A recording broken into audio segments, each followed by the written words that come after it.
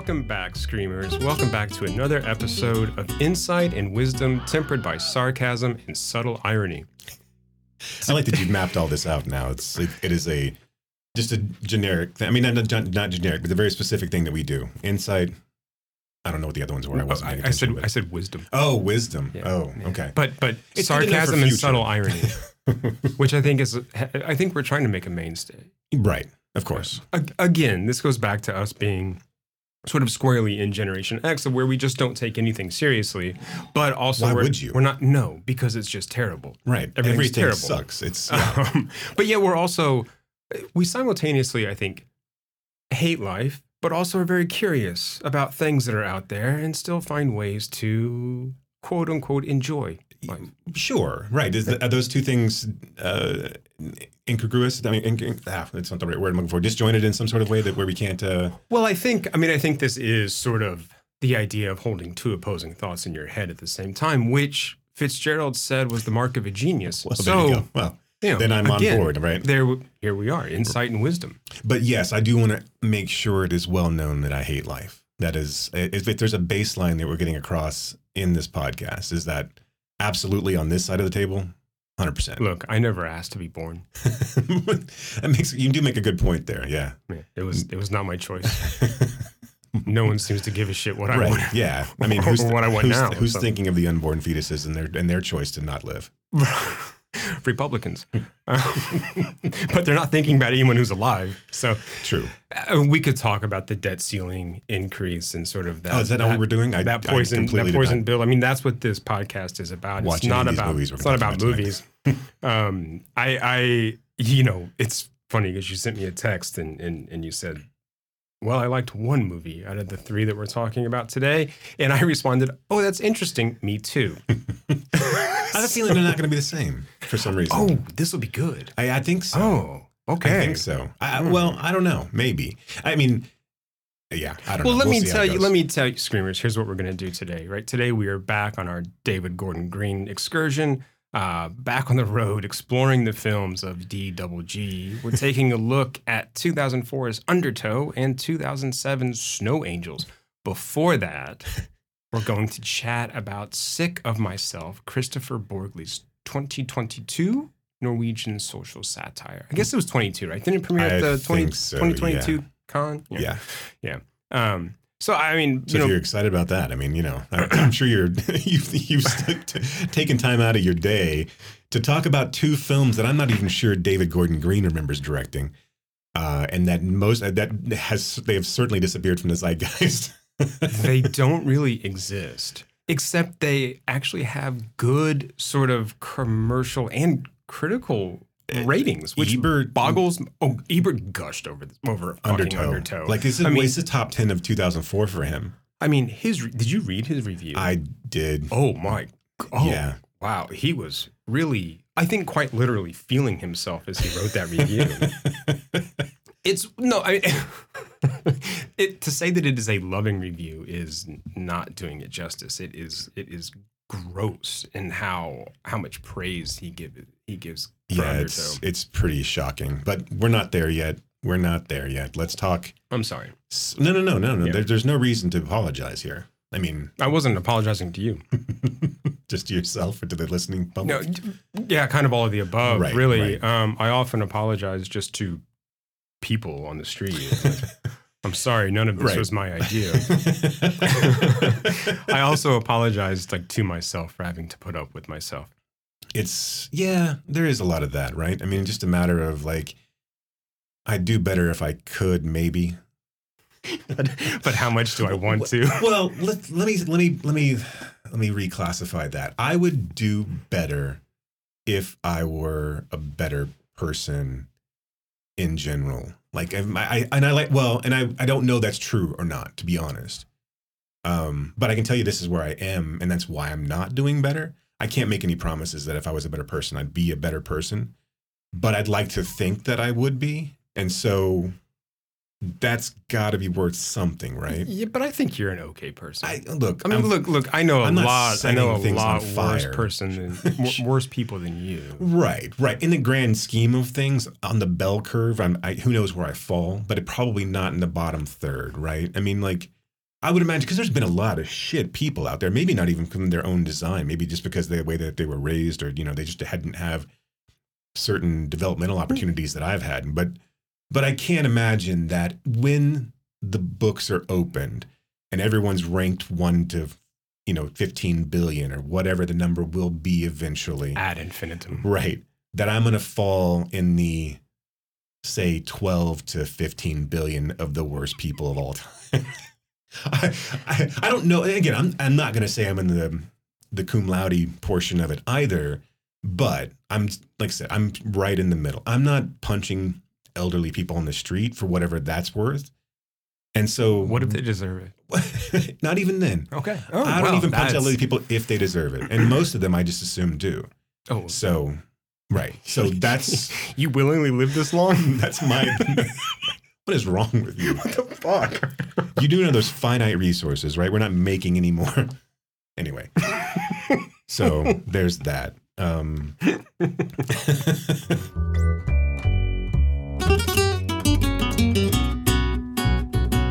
So let's talk sick of myself. Yeah, speaking of being sick of ourselves, it's a nice segue. And speaking of being like a terrible we didn't even person, plan that, right? but this works out well. This is content. So here's a quick storyline, quick synopsis, quick storyline.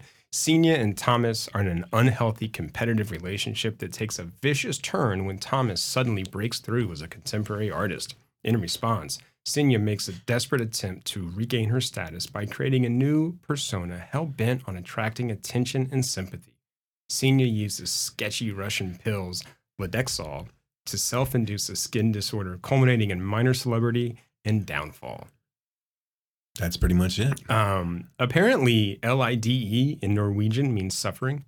Okay. So Vinegar Syndrome put out a really nice Blu-ray of this film.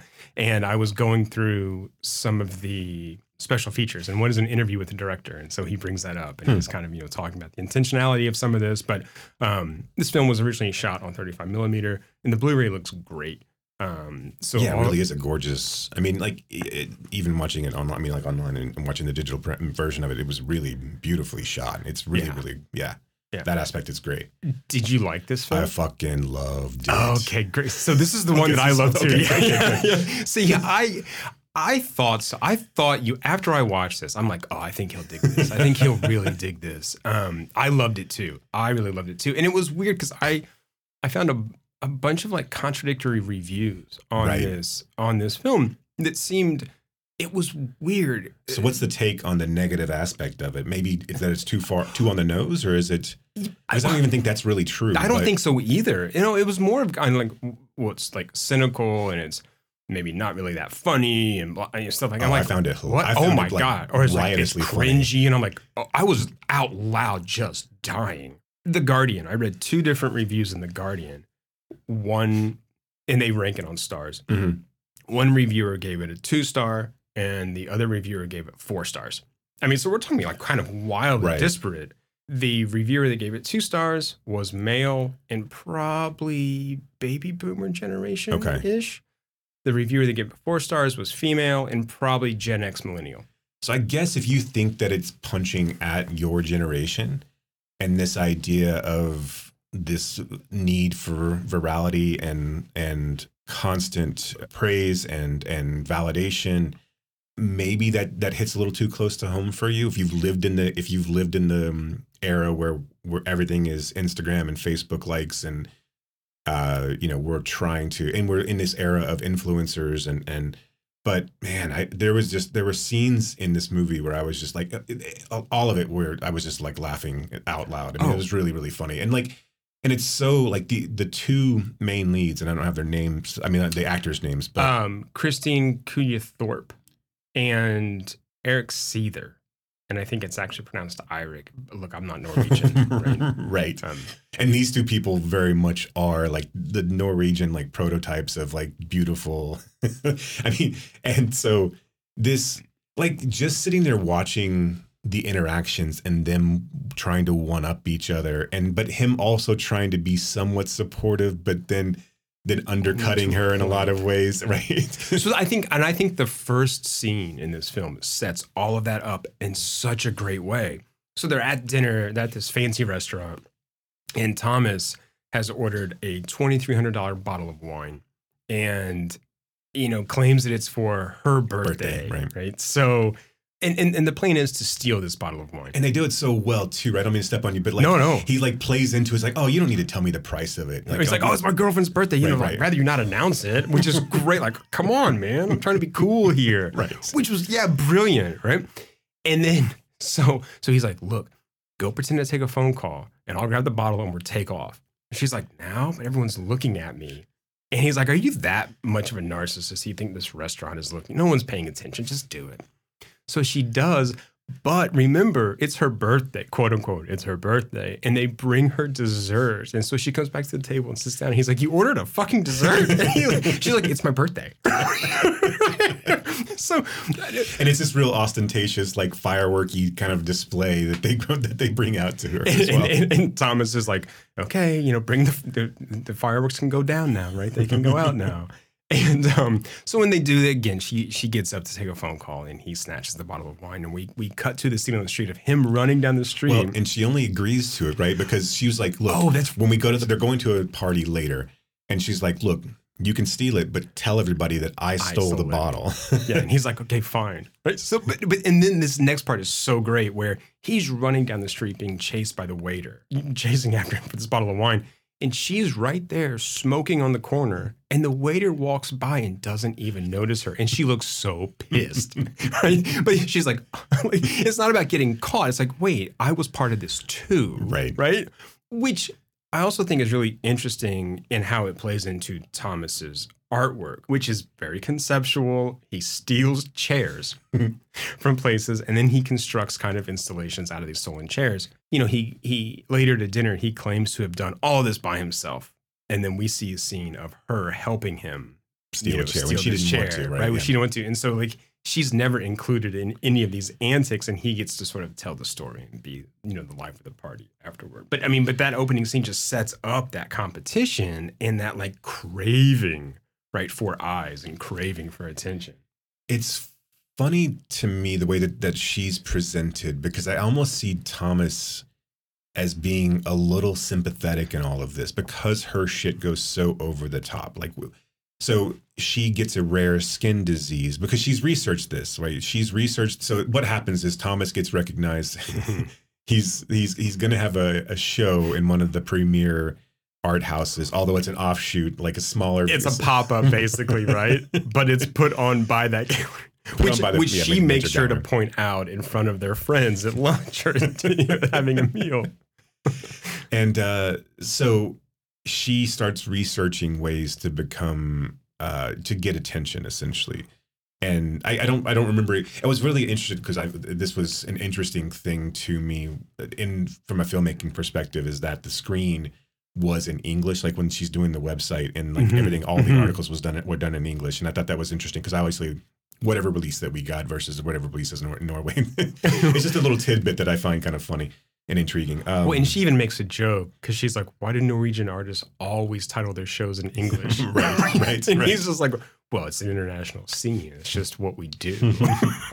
What we do. And he's like ultimately this like definitely this wannabe artist kind of douchebag. He wears like this like kind of see-through mesh shirt for his article that's written in the local Oslo magazine or whatever. And does the dinner scene happen before she takes the medicine? Yeah. Okay. So I think that's what leads her to sort of looking for, because she fakes a nut allergy. So, right. And before that, there was the dog attack. Right. And okay, so she works in a cafe and a woman stumbles in after having been bit by a dog, and she, to her credit, is the only one that kind of comforts and tries to help this woman. Right, she stops the bleeding. Although we see her like push other people away from helping.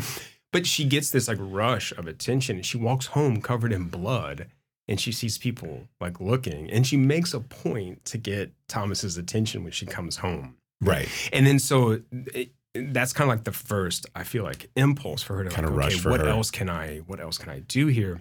And then at dinner after Thomas's art show, no one's paying attention to her. In fact, they think I think that she is Thomas's sister, and he doesn't correct anyone. And she's gone online to like figure out who's the architect for the building. So like she has this like thing in her back pocket that's going to bring all the attention back to her as this piece of knowledge, and no one can give a shit. No one listens. So they're at this dinner party. A chef comes in and is like, "Does anyone have any sort of allergies that the kitchen needs to know about?"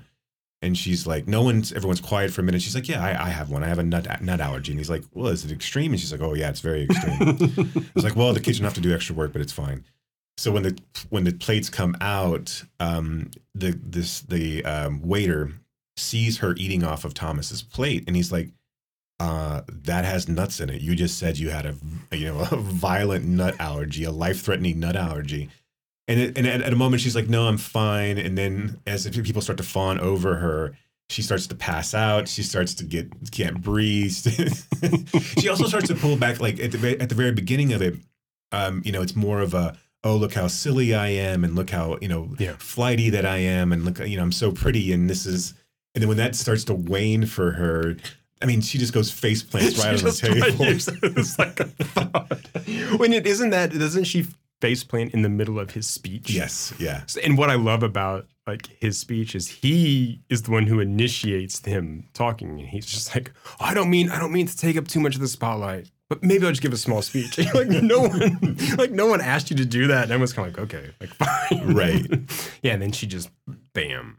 So she engages with a dog out on the street afterwards as well, where she sees a dog that's tied up outside of a coffee shop or whatever on the street, and she goes up and she tries to get it to bite her. And the owner comes up and calls her, see you next Tuesday, and was like, what are you doing? Like, what are you doing? It's like, just go home. Like, just leave. Like, stop abusing Why are you animals. abusing animals on the street? You crazy woman. So she goes home and does research on affliction. She comes up with this Russian drug that causes this rare skin disease. She has an ex-boyfriend who's a dealer, or at least some sort of ex-acquaintance that's a dealer.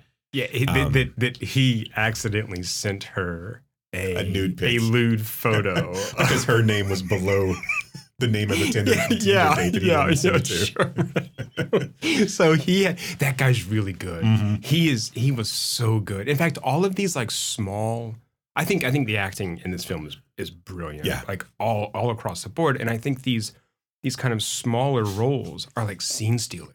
I mean, he is so funny. That guy is so funny. Yeah, I mean, because this movie's predicated on how everyone reacts around them, right? I mean, not everyone can buy into these two kind of this one-upsmanship. Yeah. So she takes a lot of this drug, and she starts to get a rash, and then all of a sudden, bam, her face just blows up. Like she's got lesions, and her face is disfigured. She goes to the hospital, and she won't let them diagnose her. She went to the hospital when she gets the rash, too. And she's like, the doctor's like, I need to take off your jacket so I can see your rash. She's like, no, I don't want to do that. And he's like, why don't you want to do that? And she's like, no, I'm not going to do that. And we stop talking about it, please. Right. She goes back to Thomas, and he's like, they did so many tests, and I don't know. They don't have any idea what it's You were supposed to pick me up. Right. This is why he's in his interview for like the photo magazine. shoot interview. Yeah. And he's like, I was supposed to. Like, I got to ride a train. Dude. It many times if I had this fucking conversation, I gotta ride the train and then ride back with you. What? You're a grown up person. Like, why do you need me to do that? So it starts to. I don't know. Does she continue to take this? It starts to wane, right? So like it becomes a thing, almost really kind of beautiful markings on her skin. Not beautiful. I mean, but however you want to classify it, right? But it becomes where she can go out in public and still get attention, but no one's grotesqued by her appearance. And even then, she doesn't really even seem to be that annoyed by that. When she's in the hospital, Thomas brings her his magazine article. So I thought you'd want this. I thought you'd want to see this. He's like, and she's just like, where's Annie or Ayn or one of her girlfriends who works at the cafe who didn't come to the hospital because like two of her friends did and the one didn't. Right. And she gets out, she's being wheeled out of the hospital, and she's like, what, 57 email messages and like and like that's a few it? likes on right. Right. Yeah, and a few likes, and that's it. So she's actually eventually able to parlay this into a modeling gig. We have to talk about the funeral. Okay, yes. Okay. So So she is sort of thinking about about the sex scene too. about she's thinking about all these people that didn't come visit her, didn't give her enough attention, and they are essentially dead to her. And so, and Thomas is kind of weirded out by her. Like, one, he's worried that it's contagious, and he's still weirded out by her. Are you sure? And so she wants to have sex at home, and because they're talking about the funeral, and it's kind of arousing her, right? Right. And he doesn't really want to. He's like, "Is it safe? Are you sure?" But as they're having sex, she's like, "Tell me about my funeral." And so the whole kind of construct, the whole fantasy is that there's a waiting list. It's like a nightclub. It's basically like a nightclub, right? There's a guest list checking off. Yeah, there's a doorman checking off names on a guest list to come to the funeral. And her father, who's been absent from her life, isn't allowed in. And her friend, who didn't come by, right, isn't allowed in, right? And all of these things, and how many people are there, and how many people are crying. This is the stuff once people get in, they're like tearing clothes and ripping their hair out and like just like bawling. They can't contain themselves. And this is the thing that gets her off. I mean, literally, right? And it's just, it's so funny. It's so funny. It's this weird erotic scene. Yeah, there's a lot of she's got this like mask right on her face. So there's a lot of like flights of fancy, obviously, in this movie. But the next one, once she gets the modeling gig and she gets her own interview in the magazine, the magazine comes out and it's on a stand, and she like takes the magazine and places it over all the other magazines in the stand, so this looks like that one's there. She like hangs out by the newsstand, and then just reading it while they're and like just like posing by it the entire time. And then I guess that's what ends up leading to like her. Her mom convinces her, like, at no point she is worried about being found out the entire time, so she never lets the doctors actually diagnose her, because this is a disease that's been diagnosed. She is about to go into an MRI machine, and she starts to imagine the doctor coming in and talking to her, and he's like, "Oh yeah, no, we know what the problem is. You're a terrible person, right?" And the cops are waiting outside to execute you. And I love the cameo by Anders Danielsen Lee, yes, right, yeah. From The Worst Person in the World, right? And a lot of other stuff. Did you know that he's a physician? Like I did read that. He's a regular William Carlos Williams. Amazing. But yeah, the dude's a doctor in real life, but that was such a good little cameo. He's deadpan and droll, and it's just like, so the cops are here waiting outside. We know what you've been doing, right? I've never seen it this bad. So she stops herself from inside the MRI and pulls herself out of it. Her mom tells her to go to these holistic doctors or I guess this holistic healing center where all these people are talking about their diseases. And everyone's kind of the same way. Like, one woman's kind of figured her out. She's like, "Look, you can see yours. Mine is like brain fog and like all these other hidden things. I would love to have what you have." And she's got like serious face disfigurement. And then one lady like vomits on the floor out of nowhere.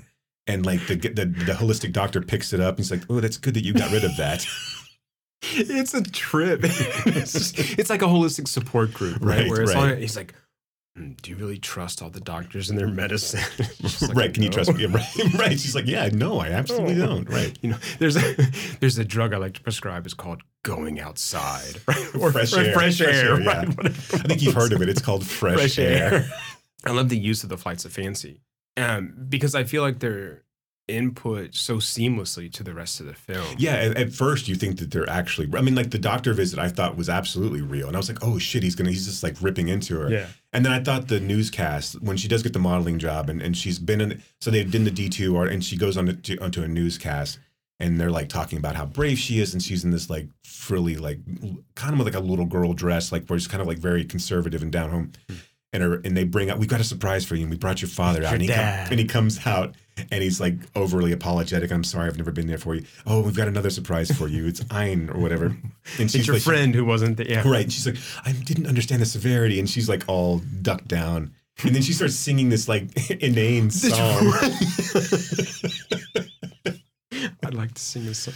Yeah. And then it comes back to like reality. Right. And so, yeah, I loved how those were sort of put in there. And I thought apparently the director wasn't supposed to edit this, but he did. Oh, really? I think for budgetary reasons. So because he wanted to shoot on film, something had to kind of go. And so two things went, and that was he had to take on the editing, basically like no cost, right? Right. And they had to get rid of the script supervisor. And so they had to do all this like collaboratively. Oh, Like, really? yeah. Interesting. Yeah. So, which this is probably the best film for that to happen then. I mean, because at that point you don't really need continuity. Everything else kind of falls out. Right. If something doesn't play, it just doesn't play. It could have been anything in her head, right? yeah. Yeah. And that probably serves it well because at certain points she does get a modeling career. It got a little confusing for me at the end when she was like her sister or like her sister was it her sister that was a reporter, right? Or It's who's just the a friend. reporter? Oh, just a friend. Yeah. Okay. Yeah. I thought that they were closer than that. And then, but her friend Well, goes she off. seemed to be like one of the few genuine friends. Right. Like in that character was really interesting because there's a scene early on where they're at this party after dinner and they're talking and Senior is talking about how like, look, being a narcissist is a plus. These are the people that get ahead. Talent and narcissism like lead you places. And then her friend goes, then why do you still work in a cafe? And of course she just turns back and says, well, because I'm not a narcissist. But it's like this reporter seems to know her bullshit and call her out on it. And they're talking about like the dog attack story, and she looks at her friend who's the reporter and says, I'd be willing to be interviewed, for Right, you. right. She's like, I'd "That's do not," that and for she you. goes, that's not how it works. But there's this moment where she has this fantasy of confessing, right? Right. She because that's the next thing for her, right? Is the playing the martyr and playing the victim. So Right. Which is a great scene. which I thought out of all the ones I thought were real, I thought that one was for sure real. Right. And see, I did too until it came back around. I was like, oh, okay.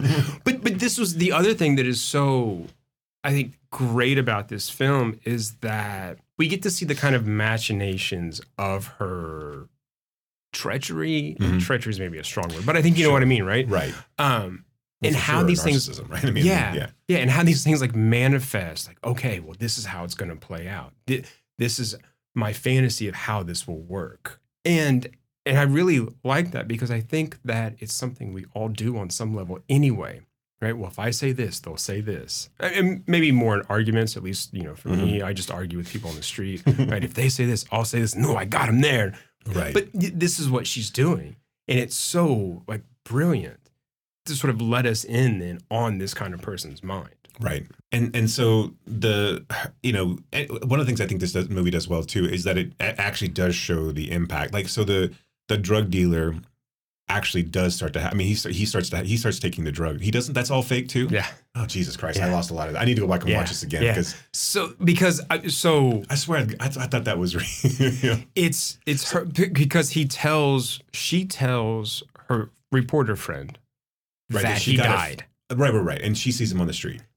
But see, that's in her head too. Oh, shit. So because these are all like scenarios that she's been, what if they see, what if, she sees him and this happens and this happens. And then and it's not about him taking the medicine and getting sick. Right. It's It's about how people it's gonna finding come back on her. out and that this is not like a rare thing. Interesting. So it's all like kind of paranoia in her head and how do I avoid this and how do I not let this happen? And what's really fun about those two is that she knows how full of shit she is. Yes. Like, I mean, it's the whole, like, because the interaction between the reporter and the fake interaction between the reporter and the drug dealer is he's telling this story about how when they were little, she was telling a story about how she didn't have all of her toes. And then later on, she was wearing sandals and like she had all of her toes. And it was like, oh, I never said that. That was not it's such a brilliant, like, just mirror turn on society as exists today. Media, consumerism, politics, all, and this constant desire to live online and to need this immediate feedback. All of it is just, and again, then there really are no consequences, right? She becomes a model and she starts to have failing health. And then eventually she starts to become, she decides to come clean and write a book about her story. And that gave her more. I mean, people still champion that, right? Right. And and then the last scene is them at the holistic center, like all dancing through the fucking woods. She's back at she has really kind of lost everything by the end of this film. Right, but she doesn't really care, though. Right. I mean, like the whole, because she's again, still about. Right, because she's like, well, Thomas went to jail. And she's like, so I don't even have a boyfriend to like. And that's, and she, in real life confesses to her friend, and the friend's like, fuck you, you're crazy, I'm getting out of here, I'm not staying around, right? I think that, so I wanted to ask you, I mean, I think clearly you think this works well as a satire, and I do too, but it's so deadpan, and it takes itself so seriously, and I think that's part of the reason it's so effective, at least for me. I feel like it's so much more poignant because it's not really winking at anyone. It's not playing up the satire, right? Which is not to which we both love that movie too. But but it is tonally right. It is much quieter than Triangle of Sadness. You can see, and what I love about Christine Thorpe, a lot of times you can see her mind working like as that character, and it's not like a winky way, but it's like, okay, now I got to do something else, which again I think works so well. Yeah, no, I mean, I as far as why do I think it works? I don't think it works better as a broad comedy if you try, because at that point, if you play it broadly, you play it like Triangle of Sadness, it allows an audience an out. Mm-hmm. It allows the people that, I mean, this is punching sideways. This is punching at everybody. Mm-hmm. We're all, and as a society, we have devolved to this level at this point. From our discourse to individual interactions with everyone, right? And the only people who are sane are the ones who finally break out of that cycle and say, "Fuck this! I'm not going to sit here and listen to this. I'm not going to let you abuse me because of your vanity." But I think if you play these characters more cartoonish or more buffoonery, then again, that allows me to go, I can separate from that and say, well, I'm not that obvious. I'm not that. And there's a little bit of that because this gets to be the stakes rise and rise and rise and rise. I mean, you can obviously pull back and say, well, I'm not going to take a Russian drug. Or I'm not going to take a Russian drug to disfigure myself. But fuck, I mean, in the news right now, Ozempic is this diabetic drug that everyone's taking to weight lose loss. Weight. It's also keeping the drug off the market for people who that are actually need diabetic. And it's $10,000 or $1,000 a month or whatever it is. And look, you want to lose weight, you want to feel better about yourself. I don't have any qualms with that. But this is something that this is a brand new thing that, and people are just, I don't want to say that they're abusing it, but it's an interesting parallel to what we're talking about. Right. I mean, I think that's an exact kind of analogy with what this movie is doing. And I don't think it's an accident that the director uses pharmaceuticals instead of I don't know, heroin. Right. I mean, or some kind of street drug. Right. But it's like, how can we make these pharmaceuticals look even more sketchy and dangerous and like a kind of narcotic? Right. I mean, call it what it is, because that's exactly what's happening with like Ozempic. And again, it's vanity and attention that is causing people to do that and then not have it available for people that actually have the disease that it's trying to cure. Also the parallel, well, not even parallel, just the direct line of these, anti-vax, do your own research, with the holistic, retreat that she goes to, and this bullshit of like, hey, no, look, we got everything we need. You can inject bleach into your veins, sunshine down your throat. It's called fresh air. That heals everything. Take your bandages off. Take your bandages off and let yourself heal that way. Mm-hmm. And then there's no like coming back or realization after the fact as she's bleeding from her forehead during a modeling shoot, and she's vomiting up blood, and like there's no, I do think it's an interesting like dig at consumerism and capitalism culture embracing, or I guess putting on the veil of LGBTQ and these disabled groups of like, well, let me go sell more product because I'm just like you, and I give a shit from the start of the month that I'm supposed to give a shit to the end of the month that I'm supposed to give a shit, right. And then after that, fuck you, I don't actually give a shit. I just want you to buy my product because I want you to think I'm like you. The modeling agency that she gets a contract with is a diversity first or all inclusive modeling agency that has one other client who has a disfigured hand of some sort, right? Yeah, and the woman that founded this agency gives this kind of like weird spiel about how that is a brilliant scene. So I was gonna ask you how you felt about that scene. Well, So when they're, I'm talking about when they're set up the contract, and she has an assistant who is blind. Yes. And she's ordering her around to get the model water, and the blind, she like drops a glass and they're all put out, and she's like, having a common place for everything, or a consistent place for everything, will really help me out a lot. And she's like, oh, that's an interesting point. We'll take that as a note. But I know. No, I know. So that was something that got some negative comments in the negative reviews. Really? Yeah. I thought it was brilliant. I did too. And so this is why, like, I think it is maybe a generational thing where some older critics were like, well, that doesn't seem right, or but I think they're also not aware of look, and I'm all in favor of DEI initiatives. I want to say that like first out. But I think some of these older critics are probably unaware of how much of a push there is in like DEI. I mean, so in education, in workplaces, in government, et cetera. And I think that there is a kind of skewering of how people will use that to their own kind of economic advantage. And that's what I loved about that scene too, right? And she's like, well, I hired her because she's blind, but I don't really fucking care about her. She's also gorgeous, right? Right.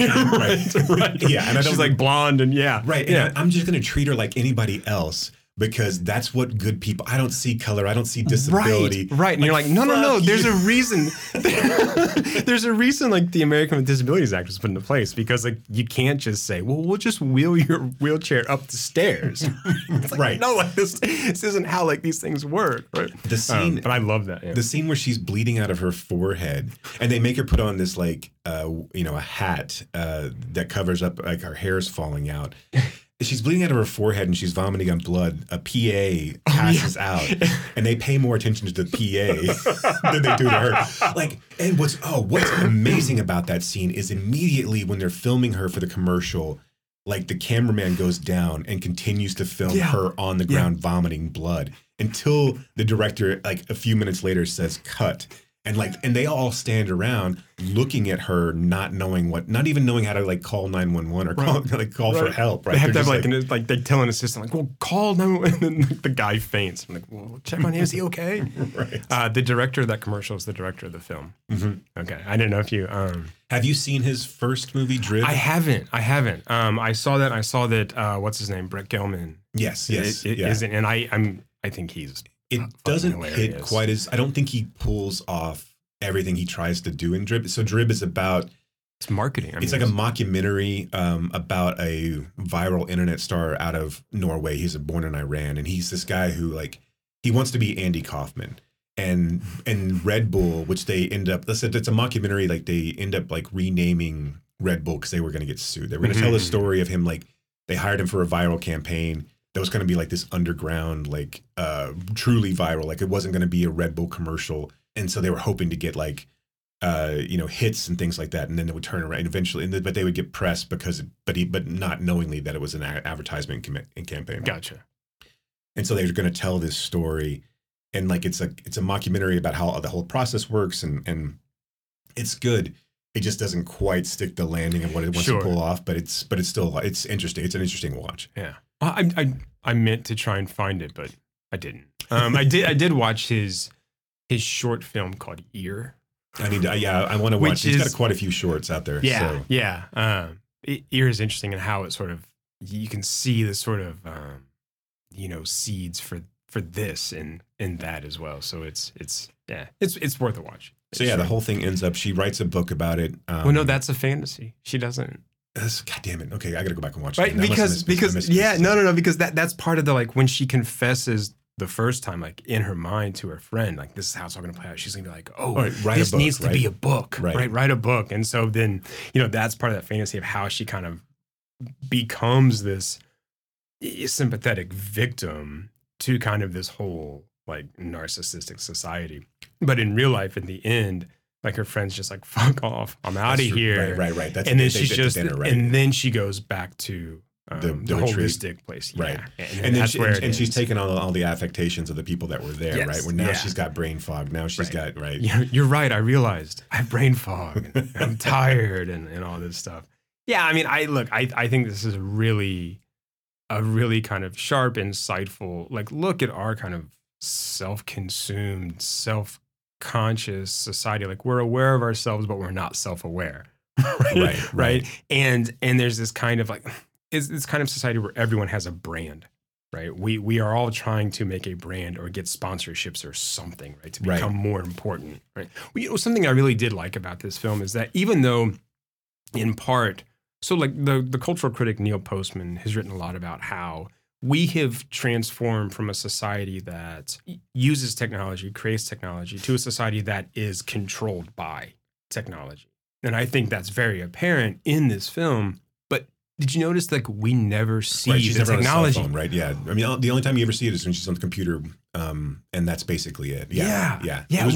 I thought that was brilliant, right? Agreed. The fact that we're not taking selfies all the time, that we're not, that these characters aren't, enmeshed in their phones all the time. Right. The only time you see it on the computer and you see it when she gets out of the hospital. Well, she's like walking through and she like takes a like picture of like her butt. Right. But even then, and like when she's in the wheelchair, like she's smoking and she's looking at her phone. Right. But like that's kind of But it's not omnipresent at all. Yeah, which right? I thought that was really sharp and like really, really clever of the film.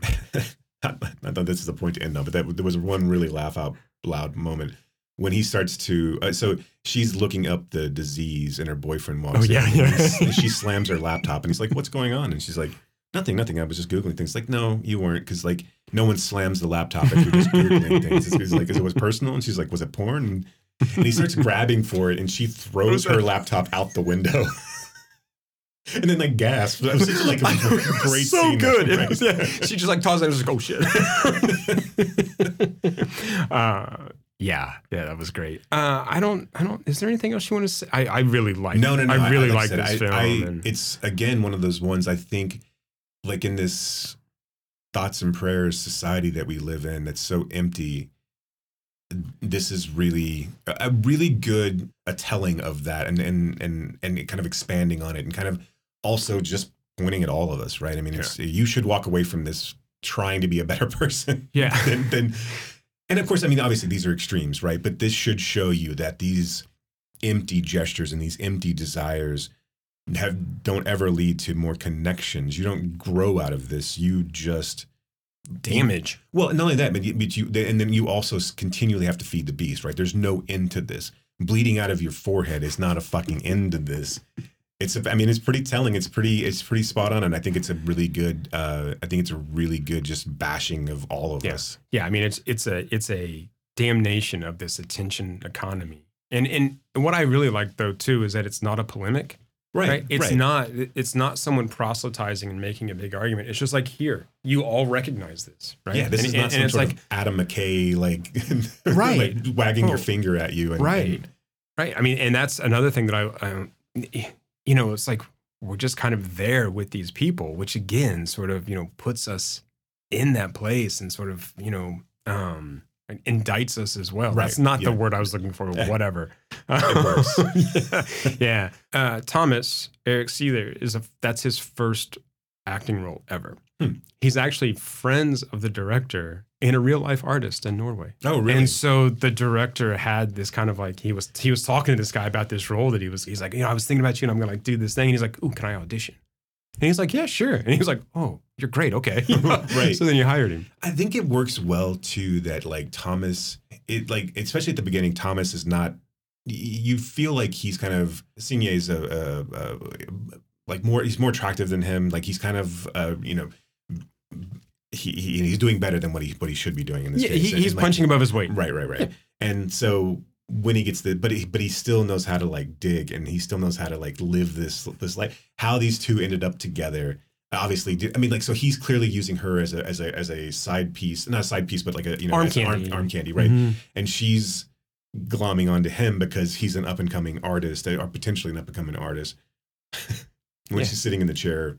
And then in the interview, he's like, I don't want you to sit in that chair because I don't want it to be photographed. I might use that. I might use that in my next piece. And they're like, what? It's like, well, I can't really use it if it's in like another publication. When they put him on the cover, and it's just him like intertwined with this ridiculous looking couple of chairs that he's stolen. Like the whole what I love about that is you get the idea of how dumb his found art sculptures are, but you don't actually ever see them. So like you can't ever like like really get an idea of like how silly they are. So you just have to imagine this in your head. I mean, I love the explanation. And I mean, I think that there is something, I think a lot of conceptual art does this, where it sort of kind of gets up its own ass, right? Where it thinks it's smarter than it really is, and it's just kind of clever. And I like this idea of stealing something, making it a piece of art, because then it's this process kind of thing, and it is a thought, but it's also just fucking stupid, right. There was a Dutch artist, Bastiaan Otter, and tragically died right in the middle of creating a piece of art, which was sailing across part of the Atlantic Ocean in the smallest sailboat ever, like to sail across the Atlantic Ocean. So you're kind of like, all right, no shit. But another project he did was riding his bicycle into the canals of Amsterdam and just having himself photographed falling into the. And so, like, on one hand, I'm like, oh, that's kind of clever. And on another, I'm like, is it though? I actually like this guy's work, so I don't mean to sort of speak ill of the dead. But I have to ask you a question. Did you feel seen when at the party, Senia is talking to a couple of people, and she's like, people always told me that I should start a podcast because I'm naturally funny. And Thomas goes, really? Who told you that? Lots of people. Lots of people. Yes, I did. That hit a little particularly close to home. Rate and review us, guys. Give me attention. Validate me. Never mind. Don't make me hurt myself. I'm kidding. That was not serious. It was a joke. Any trigger warnings out there, and I'm sorry. All right, so do you want to get back to Mr. Green and talk about the film Undertow? This is the bed we've made for ourselves, so here we go. I was thinking about this earlier, and I'm like, okay, well, look, this is an exercise, much like a piece of conceptual art. This is about the exercise and the process of going through these films, even if we don't like them. There's a spoiler, and in seeing what we can come up with, and seeing what ideas pop up or what we discover going through this filmography. Yeah, I'm interested to talk with you about it. I do think we're gonna dislike. After we talked about George Washington, I do think we're gonna dislike different things about this, but I'm.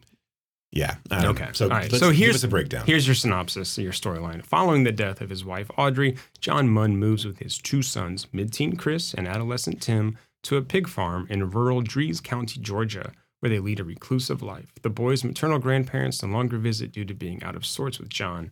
Chris is rebellious against this life in ways where he's regularly picked up by the police. Because of Tim's young age and health issues, because he eats mud and paint, Chris is routinely asked by their father to do more than his fair share of work around the farm. No, they are separate food groups. Into their lives returns Deal Munn, John's brother, who the two boys did not even know existed. John emotionally distanced himself from Deal following Audrey's death and Deal's incarceration. John, however, welcomes his brother in an effort to mend old wounds and for the boys to get to know one of their few relations. They will all soon learn that Deal has ulterior motives for his visit, those motives emerging largely from those wounds, and which has the boys fighting for their own survival in more ways than one. Did we ever learn why Deal goes to jail? No.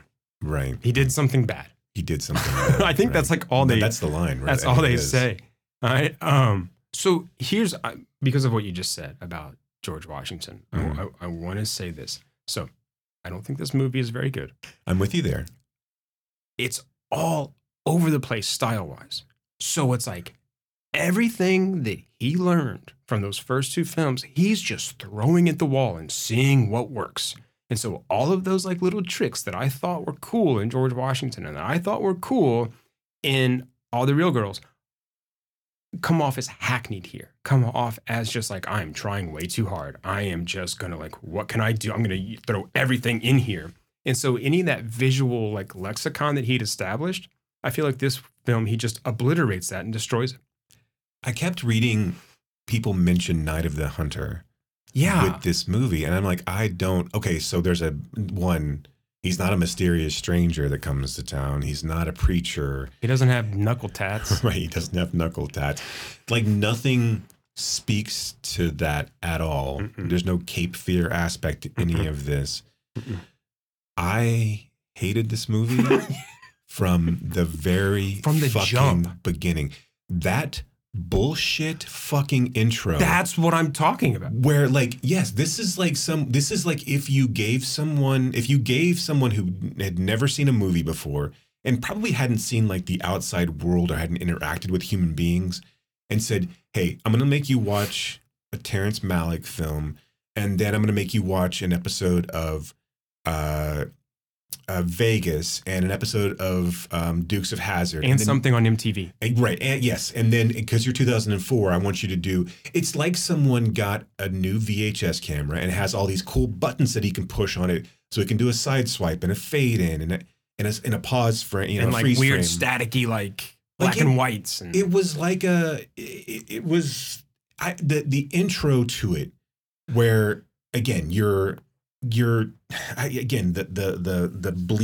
color bleeds. yeah. And the side swipes of the names. I was infuriated from the very, very opening scene of this. And I was like, I'm gonna hate this. I know I'm gonna hate it. Oh yeah. This is going to suck, and it never came back. It never got back from that. And what sucks is this Bell is great. I think Jamie Bell is pretty good in it. I really like early era Kristen Stewart stuff. I'm a huge fan of her. Like non-Twilight stuff, and obviously Twilight's not really her fault. No, I'm a big K-Stu fan. But like they don't utilize her at all, and like right. And so yeah, we set up the movie with Jamie Bell's character, and he's the eldest son of Dermot Mulroney. Or is it Dylan McDermott? I'm sorry, that bit is never going to get old for me. I will do that forever.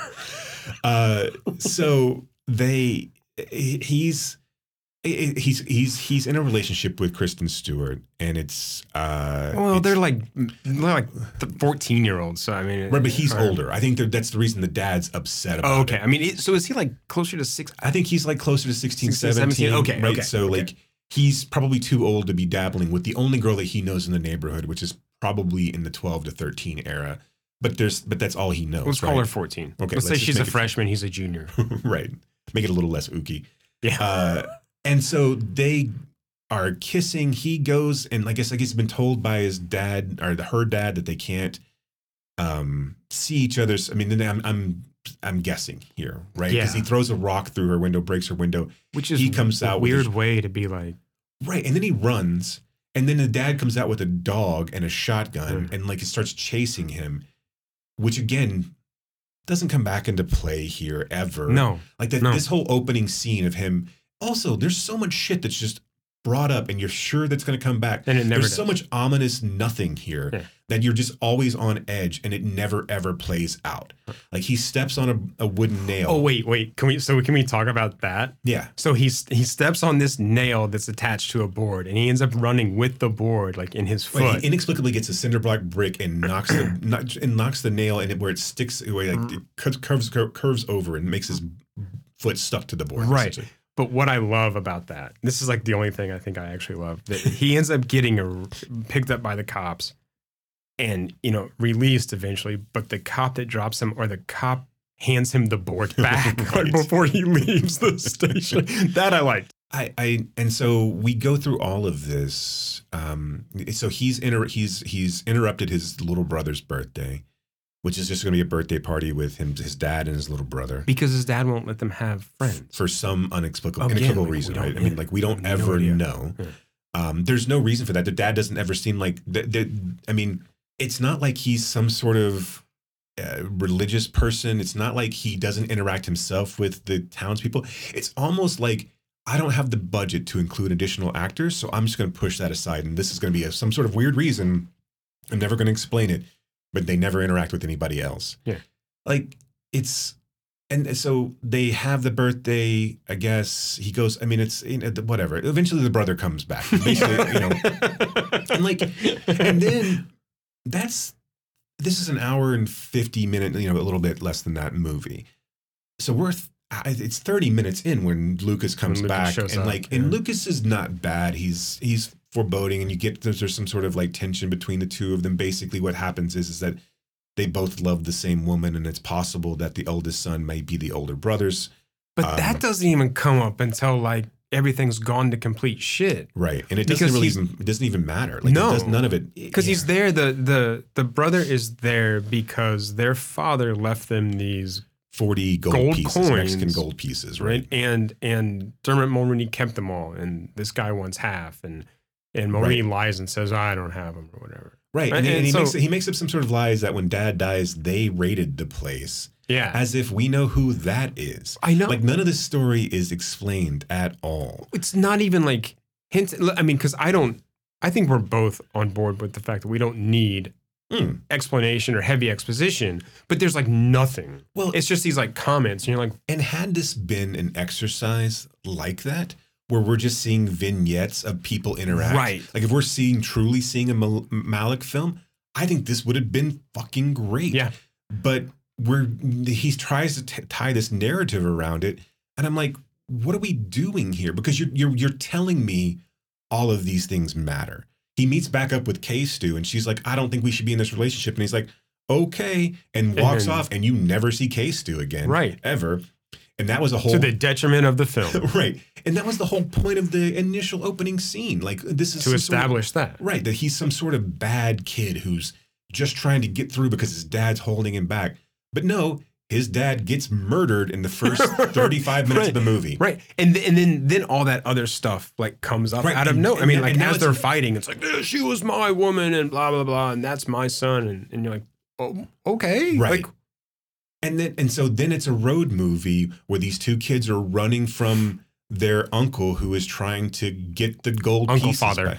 Right. They're trying to get the gold pieces back. And then they start encountering people of the South, right? And now we've got to enter into these like homespun characters that are supposed to like evoke some sort of emotion out of us or like really kind of like tie us and ground us in this movie. And you're just like, go fuck yourself, because everything is built up with this ridiculous tension that never plays out and it never pays off. And like, so they meet this young black couple who can't have kids of their own, and they're playing basketball, and they're like, hey, we'll do some yard work for some food. And then they do all that. And of course, there's this really tense like conversation, like, and so, here's all of this that, I'm unloading all of my emotional baggage on you right this moment, because I've just fucking met you and now I've got to do that. But that's going to build up to like tension of like, oh, are they good? Are they bad? Are they good? Are they bad? And like, they call the dad and like, hey, they're not, the young boy who's been eating paint and mud is not doing good stomach wise. So we call the dad. Because he's been eating paint and mud. Right. Which again, never explained. And never fucking does anything with it. I know. Right. It's like, okay, I kept expecting the kid to die. A normal movie would have killed him with 15 minutes left, where Jamie Bell's like, I'm so sorry, and now I've got to go make my way in the world. And like, I still have this like ominous presence behind. It's never explained. It's never done anything. It's just there so we can see the kid throw up and eat weird shit occasionally. And like, no one sees him do it. Right. Like, because the dad and brother are always like, oh, why is he so sick? Oh no. It's like all the things he fell in love with in George Washington. You're right. All of like I'm going to go and meet with little townspeople, and I'm going to throw in these little vignettes. I'm going to go to a boat dock and they're going to say some down home folksy things, and they're going to say nonsensical shit, right? Like he's searching for infinity, but I'm not sure his head. It's all that, the things that like Ebert like really fell in love with. This stupid fucking dialogue. Well, look, when a kid says it in George Washington, when they're looking for all the mistakes that God made, that's funny. Or not funny, but that's interesting. But yes, when we hear stuff like that in this film, it falls flat. It feels like someone trying way too hard to kind of like repeat some of those things that they fell in love with in those past movies. Which is why he kept the Chiggers scene in. Yes. Because that was improvised by an 11-year-old. And I'm like, yeah. Okay. Okay. I mean, like, I've got kids too that can say shit like that. I mean, like, it's not like that was profound or a great piece of dialogue. And it comes bad mouthing an 11-year-old. But it comes so late in the film too. Right. So like, I mean, I think if something like that maybe had come sooner, that gives us some more insight to this character who, like, really all we know about is that he organizes his books by smell. Right. Which, okay, interesting, right? Sure, I mean, all right. I organize my records like based on life experience, right? Let's not get into that. It's like a whole existential exercise, and it just makes me cry. I've seen High Fidelity. I understand how it works. Okay, all right. Well, but okay, all right. But he did it this way. Look, I can show you how I get it from Fleetwood Mac to Howling Wolf. So Josh Lucas starts to chase them throughout the Deep South. They encounter a young black couple. They go to a shipyard, and then they end up going to this like commune with all these other young people, like homeless kids. Right. He kind of falls in love with Shiri Appleby, and she kind of takes his gold pieces, or she thinks she takes his gold pieces, but he's got him on her, or him. He starts to fall in love with her because he's got nobody else, which is again so fucking bizarre and like out of left field, and like again, there's no character growth because there's no character development here. And then so Josh Lucas goes, and he finally catches up to them. He goes to this stream and throws 40 gold pieces into the bottom of the stream. And I'm thinking the whole entire time, like, he could just reach down and get those gold pieces out of the river. That he didn't like do anything with them. He just dropped them into murky water. That's not like really getting rid of them. No. And then they fight, and Lucas gets a knife to the chest, and we think that Jamie Bell has been drowned. And I don't know, do you think that the actual ending is actual ending? So that's what I was I think in my notes I have, because his name is Chris, and I'm like, so Chris is dead, right? Yeah. And I think it could go either way, because they bring up the grandparents in conversation earlier. And the younger brother, Tim, is like, why don't we go see like mom's parents? And he's like, well, they don't like dad. Right? They didn't like dad, so we can't go there. Even though like they could, right? So, at the end, we see Chris in the hospital bed surrounded by the grandparents and Tim. But we also see this kind of what's almost like a heaven scene, right? In black and white, where he's at the ocean. And I think we catch like a glimpse of his dad there too. It's kind of this weird moment, and I forget if there's like a voiceover or something else going on. I mean, I'd zoned out. So I think the reason that I think I was rolling my eyes at that point too. I'm just like, what the fuck? Like, right. And it's so like, because you think he's been underwater for too long and you don't see him, and then you follow Lucas and he tries to get up out of the water, but he's got a knife stuck in his chest. Yeah. And then we cut immediately to a hospital room bed, where you've got a really over-the-top grandfather saying weird shit, and a grandmother who's standing. Grandma's gonna cook real good for you. Right. You like alligator? Alligator? You like alligator and buffalo? Make you strong. The reason I thought it was a dream sequence is because Tim pops the balloon. Yeah. And so there was a previous scene where Tim couldn't blow up a balloon.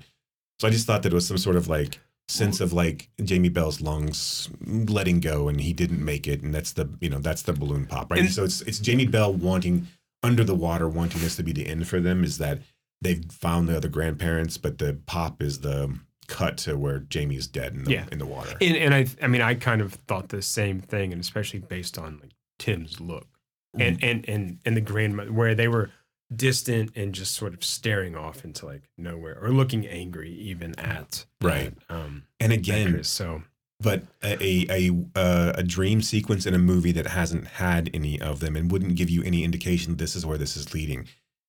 Like I said, this movie set off on the wrong foot for me, again with the opening sequences, and then just never regained never came back around. But I just don't understand. It just doesn't work. Right. None of it works, and I think the decisions and choices were all wrong. I mean, far be it from me to whatever, but I mean, like the dream sequence choice. Like, why throw that in at the very end? Why do that beginning with like the wipes and the color bleeds and there's like this, like, why? Right, because it only comes back into play a couple of times. And I was sitting there thinking, holy shit, is this going to do this the entire fucking movie? Because I actually thought that the copy that I had was like fucked, because I was like, they stopped for a second and then it cut back in of like Jamie Bell walking in. And I know. I was like, what is... Well, okay, maybe that's just it's a jitter, and then it was not. But then once the movie like gets past that, the tone is completely different. Yeah. I mean, it's trying to be this sort of quiet, Malick-y type film again. And it's like, what the... So I just felt it was like all over the place. And Malick gets credited with the story. Is he? I didn't even pay attention to that. Well, so it's Malick's pseudonym, Lingard Jervey. Did you know that was his pseudonym? No. Did you know that Malick also wrote under the name David Whitney? I did not. Did you know that Malick did an early draft of Dirty Harry? No, but I'd like to see that movie. He did an early draft, and you refused credit. But again, did an early draft of that film, and did some other early drafts of other films, but under different names. And so this is it's his story, right? So, but the screenplay is by Green, Right. But yeah, Lingard Jervey. Interesting. Score by Philip fucking Glass. Yeah, Philip Glass. And I think that's one of the things that Ebert was like so effusive. Oh, he loved it. Too. Oh Just my like, God. this He is had like just there's no scene that's not heightened by the score, Philip Glass. Maybe watching it in 2004 when you're in the post Sling Blade like copycat era, and if you've been so enamored with, which I know that they were, with George Washington. I didn't see Siskel's response to it, to be honest, but it was being so enamored with George Washington and All the Real Girls, maybe really wanting this to be the next, like, this is the voice, and you seeing this film, and it's clear it's David Gordon. I was like, is it? Like, this is so generic. Oh, yeah. I don't know. It's also so lacking of any of the humor that he had in All the Real Girls, and like the kind of lack of like a little bit of self-awareness that he has in that movie, where it's not taking itself so seriously. Like, I don't necessarily know if you can do that with this story, but if you, because it has to, if it's so much trying to be Night of the Hunter, I guess, but it really, to me, it's just more of a joyride. It's more of a movie that, you know, again, there's just an ominous presence. It takes such a tonal shift 30 minutes in, and then you're supposed to like, distrust and worry about this kind of Terminator coming after these kids, which in reality, when I was sitting there thinking, I was like, well, it's really easy to hide from. All I got to do is go around the corner, and like, it's like he completely loses them for the most part. Like, and it's weird to me that he ever actually found them, aside from the call, right? I mean, but like, it's the Deep South. How hard would it be to get lost with no technology in the Deep South? Like, you could have just gone 100 yards over and would have been fine. Happenstance sees them at a gas station. Right. And at no point do they ever think about, again, and the whole conceit about the Mexican gold being tarnished or unlucky. That's the reason they can't use it. It's such a fucking like they live in a dilapidated house and are trying to be pig farmers. Right. So yeah, I mean, like, everything's worked out great so far. Like, why wouldn't at some point maybe just go get rid of those coins, sell them, and then like be rid of them. Why do you have them in your fucking bedroom? Even behind a painting. And even for the boys, then, like, why don't they go and pawn one of them so they can get a hotel room or something? Right, a bus ticket to someplace. Like, nothing in this movie makes sense. And the dad says, "Oh, I pawned one last year to get the station wagon," so they know that. Right, it's possible, right? I could just go. Oh, can we stop talking about this fucking movie? Sorry, because I have a question for you, Jason. Do you have a sledgehammer in your heart? Oh my God. Let's talk about Snow Angels. Do you have a sledgehammer in your heart? Because I have a sledgehammer in my heart. Are you ready to be my sledgehammer?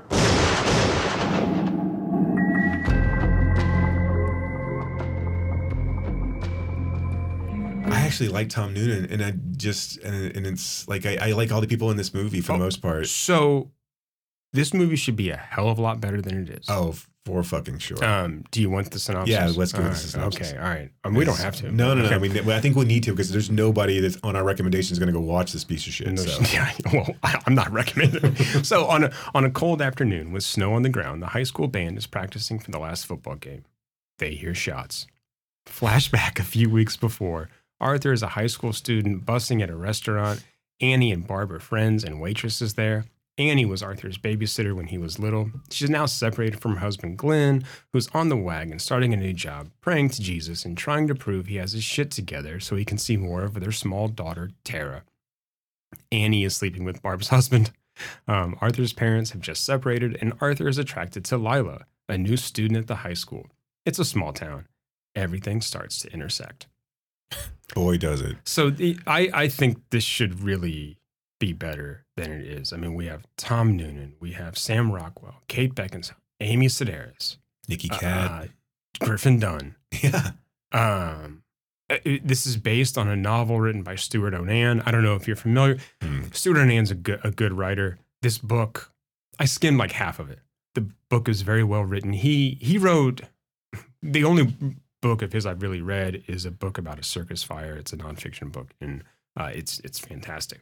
So the source material is interesting, is good. And this movie, here's what I will say about it though. It is much more restrained in those tricks and ticks that he had in Undertow. He doesn't do all of this stuff.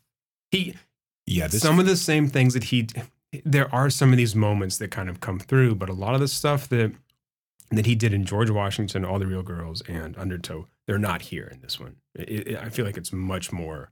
Yeah, this feels like he watched a little bit of Schrader.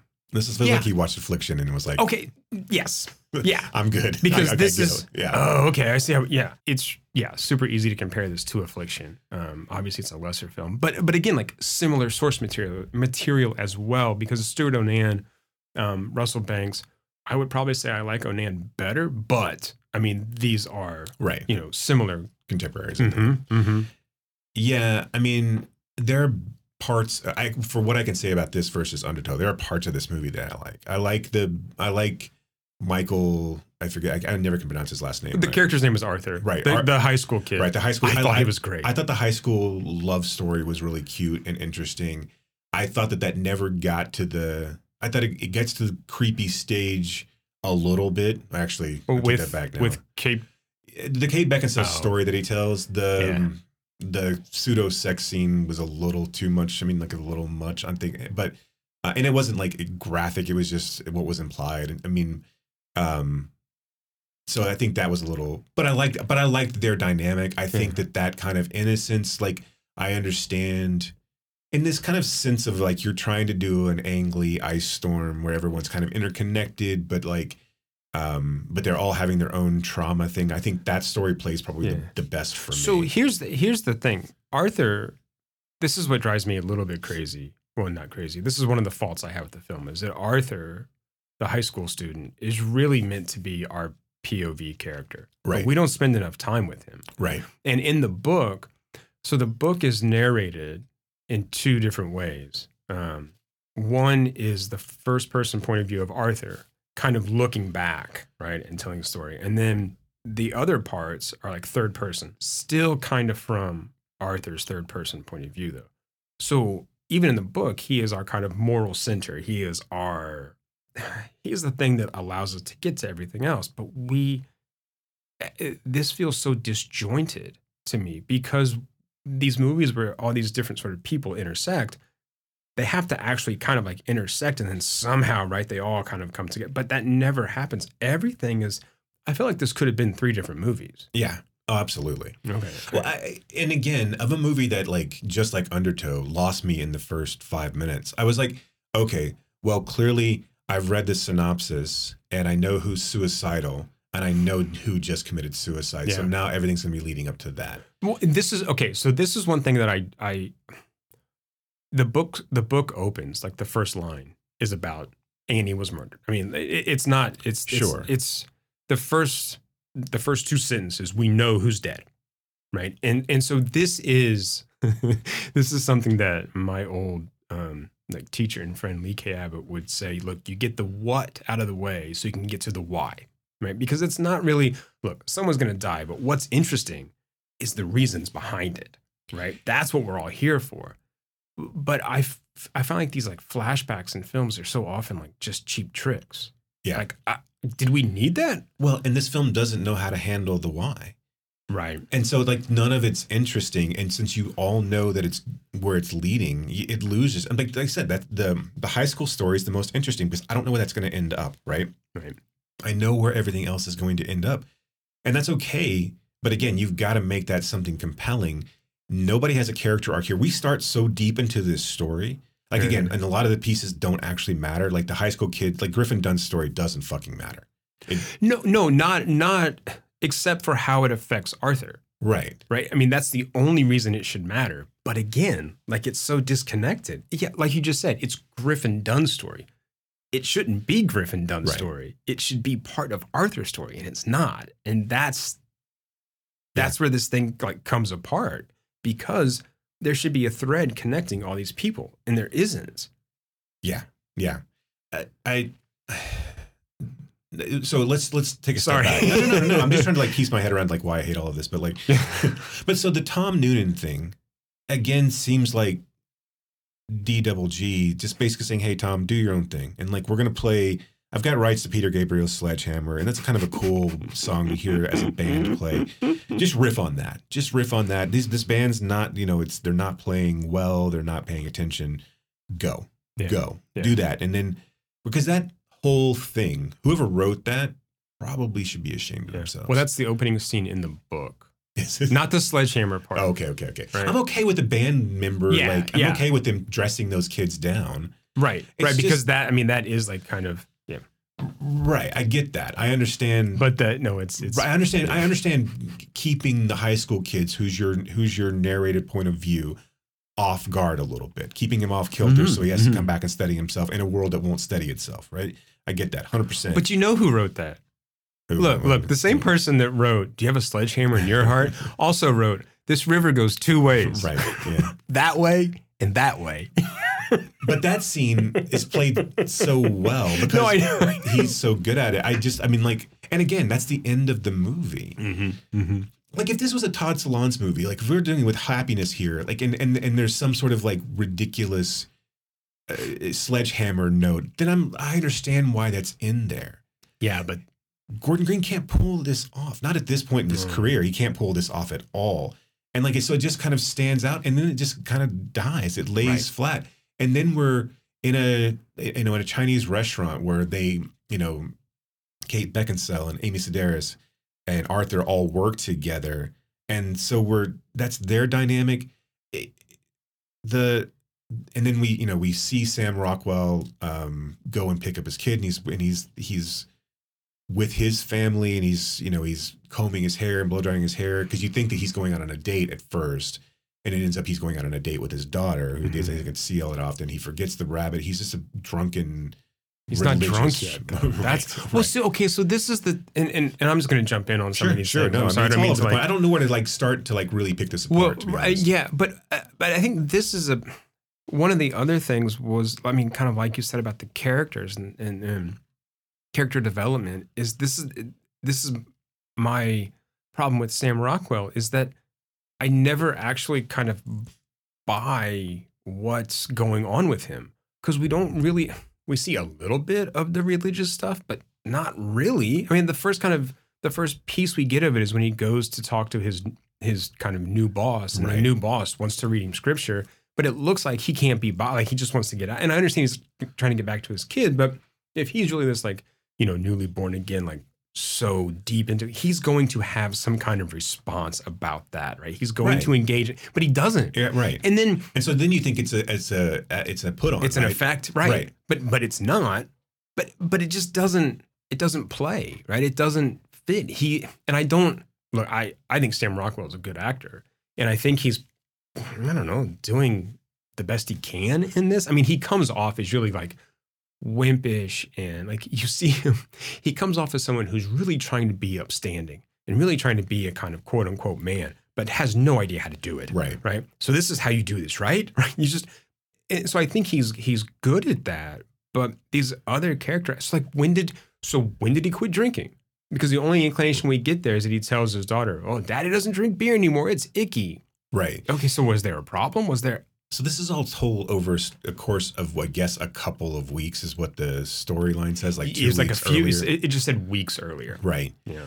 And we need way more backstory to this than to actually give a shit about these characters. Also, Sedaris and Kat, I never believe that they're fucking married. I don't believe that Sedaris actually gives a shit that Beckinsale's sleeping with her husband.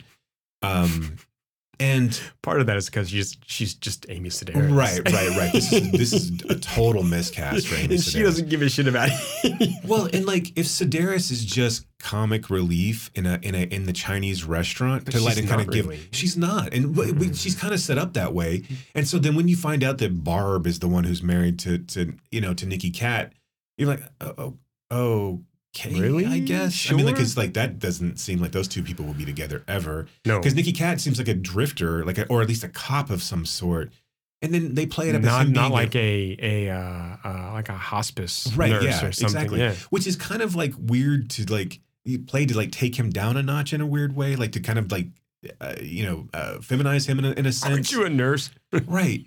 And then he also is not only sleeping with Kate Beckinsale, but he's also sleeping with another person at the hospice, and Not a dying person. right. No, another nurse there.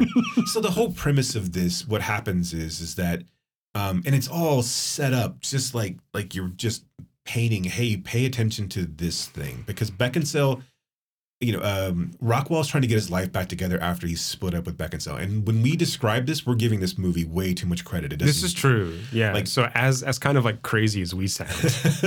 So Beckinsale and Rockwell have recently split up. We don't know how long. He's living with his parents. We also don't know the reasons really why. Right. Yeah, she makes some sort of like talking about their life together at one point, but like at some point she's kicked him out. You think because maybe it was because he was drinking, and that since then he's found God. We're guessing here. So he's been unemployed. His dad gets him set up with a friend at the carpet store who's also religious. He runs inside and says, "Hey, what time do I need to be there tomorrow?" And he's like, "We start at 8:00. And he's like, "Cool, I'll be there at 7:45." And he's like, "I got to go. And I want to hear your Bible verse, but I got to go. My kid's in the car." So when he drops off the daughter after their date at the mall, she's like, I went inside and she's like, "You can't leave the girl in the car like she's some sort of dog." Well, because he left her with his dog. Right. That's true. I forget about Boomer. Who's a good dog. The good dog is dog. probably the best part of this movie, actually. Yeah. So fast forward later, we find out that Beckinsale doesn't want to get back with Rockwell because she's sleeping with her best friend's husband in a seedy hotel room, and you find out later that it is her best friend that's who she's sleeping with. Through some confluence of events, Beckinsale goes back to her house when she's got her daughter. She's tired, I guess, after a long day at work, or I can't remember She's now. sick. exactly what- She's sick. Right. Yeah, I mean, we get these glimpses of Beckinsale look, I think Beckinsale should be much more sympathetic in this film than she is, right? Because I think that for whatever reason, she leaves Rockwell. She was the one doing the leaving, and she's clearly kind of going through this process, going through this kind of quote unquote grieving process of the ending of this relationship and knowing that she needs to move on past this guy, but she has no idea how to fucking do that. And so part of this is, I'm sure Nicky Cat hit on her at one point. She's like, Right, sure. I want attention, right? Look, Right. I want attention. So yeah, okay, sure. And then it just kind of, snowballed from there. But we see her as any, I think, single mother would in this kind of economically depressed, like northern Pennsylvania town or Right, whatever. wherever we right? are. Right. She loses her temper with this young daughter, right? And she doesn't hit her or hurt her, but you see she gets frustrated. She gets angry. She's just like, I just need quiet. I just need, leave me alone. And so there's this day where it looks like she's sick because she's drinking like Right. Yeah. Some sort of Robitussin. like or something. Robitussin, right? And the girl Tara, who's like what, 4, 6 or so, 5, yeah, 6? maybe. I mean, young. Yeah. Probably like a- younger because, that would make more sense if she's younger. Yeah, and she's like, I want to go outside. I want to go, and Kate Beckinsale's like, no, I need to sleep. I don't feel good, right? Right. Just hang on, and I'll go out later, right? And then And then the daughter goes out and is lost. Yeah. And so between this time, Barb is found out, and Amy Sedaris has found out that Beckinsale is sleeping with her husband. So she's pissed, tells her she can't work at the Chinese food restaurant anymore until she finds another job. But then Beckinsale immediately calls her because she's got nobody else to help her look for Tara, her daughter.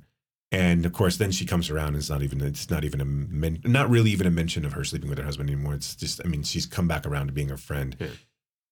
They don't find her. They blame Rockwell for taking her, and he gets pissed off, of course, and his parents get pissed off.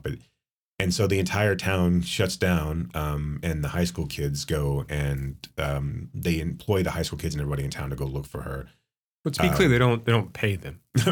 True. Did I say that? I don't. You said employ. Oh, okay. So, look, I mean, I know I just said it was economically depressed, but these people still went out, on their own volition. Sure. Paid with their with good not everything feelings. is fucking capitalism, Jason. Arthur decides to get high with one of his friends and then looks over and sees the little girl is immediately frozen into the ice. Yeah, so it looks like what happened was she likes to get out of this pond, right? And that's where she went, and she was probably playing and what slipped in the water, and then Couldn't it get froze out, over. right. Yeah. And so, we don't really get a sense of how long she's been gone. But then that sets in motion, really, none of them change all that much after that. Beckinsale's more pissed off at that point. Rockwell goes to start drinking more at this point, and obviously doesn't show up to his job, although we don't really see all of that. We don't really see any repercussions of that.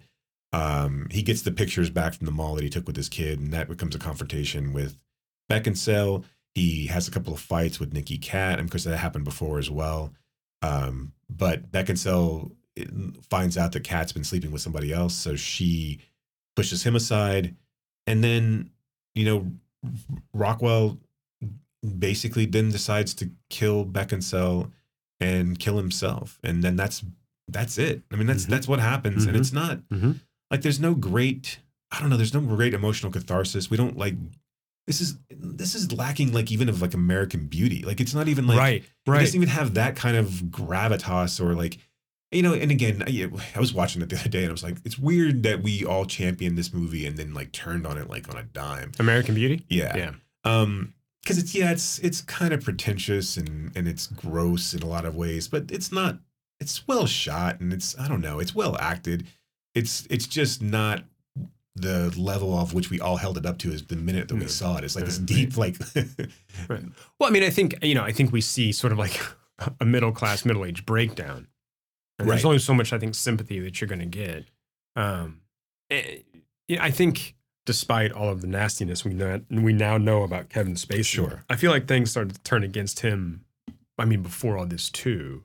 But yeah, I mean, I think American Beauty is fine.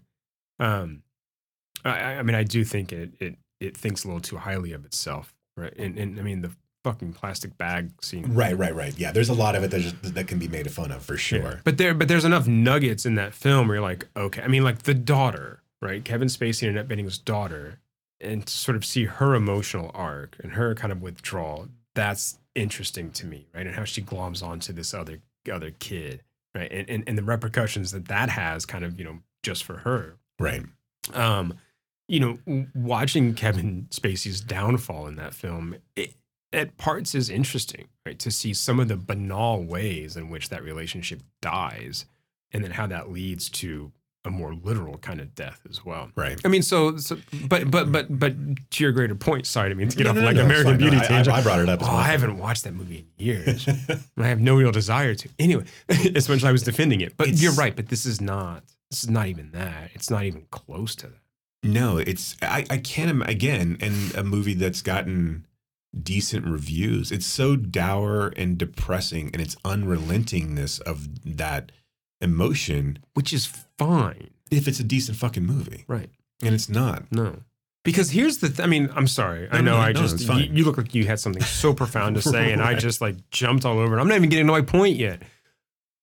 I don't really even feel the depression and dourness and the sort of like emotional downer of this film. I feel almost nothing because there's nothing going on, because there's not enough heft in it.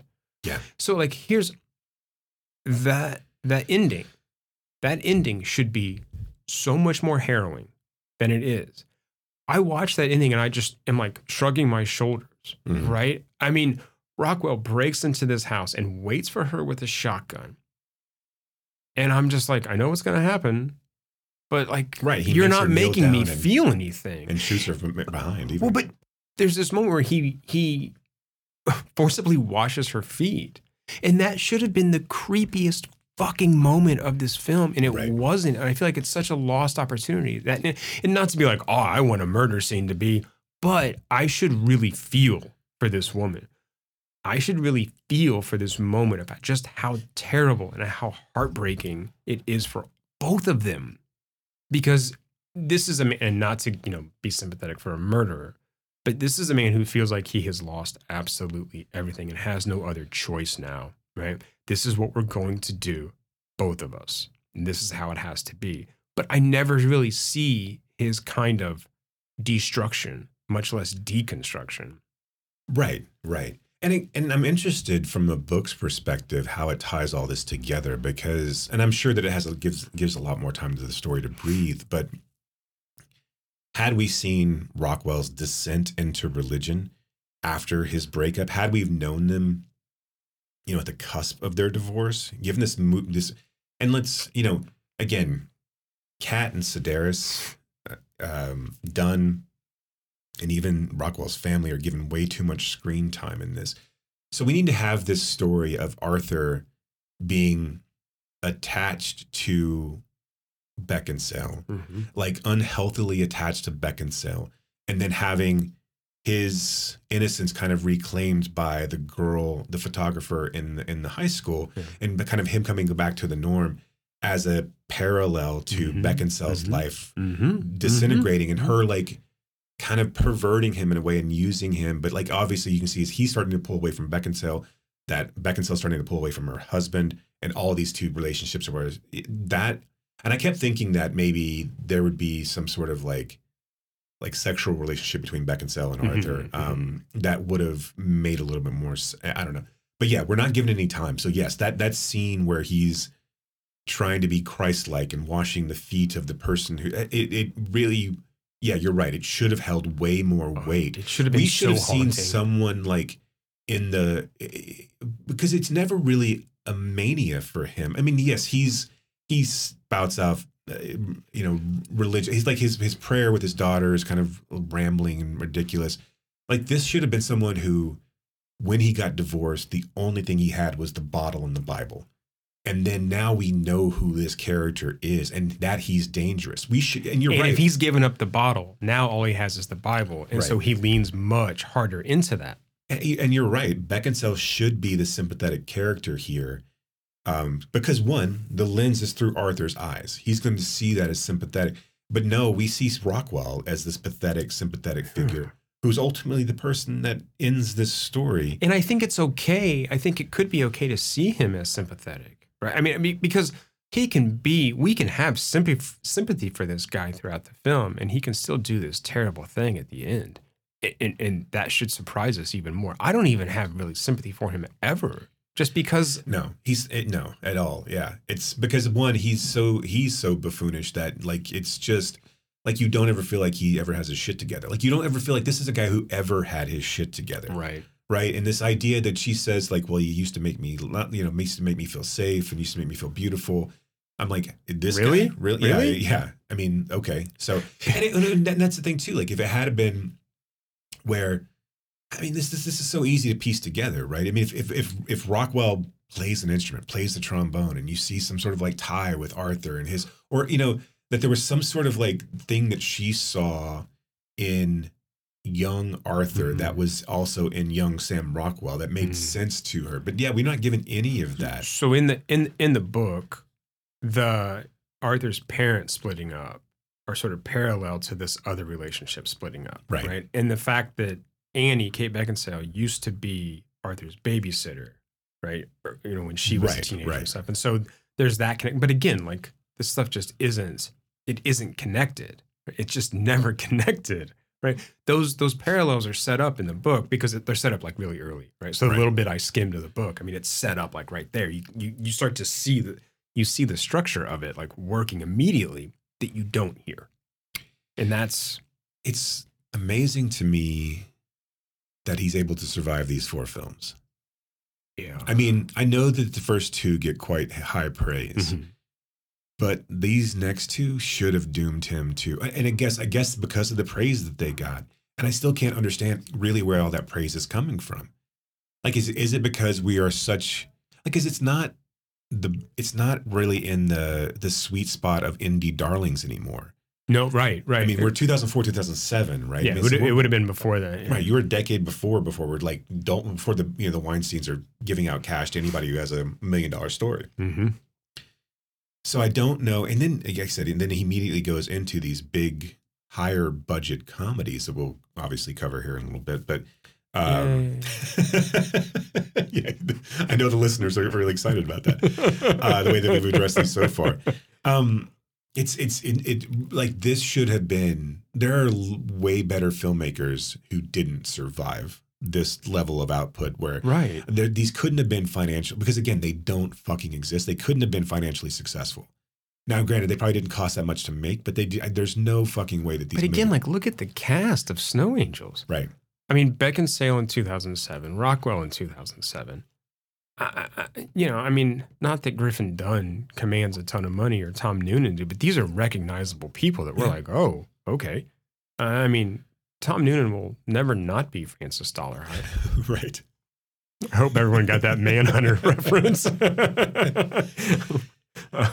So, I mean, it's I just, it's just surprising how not good.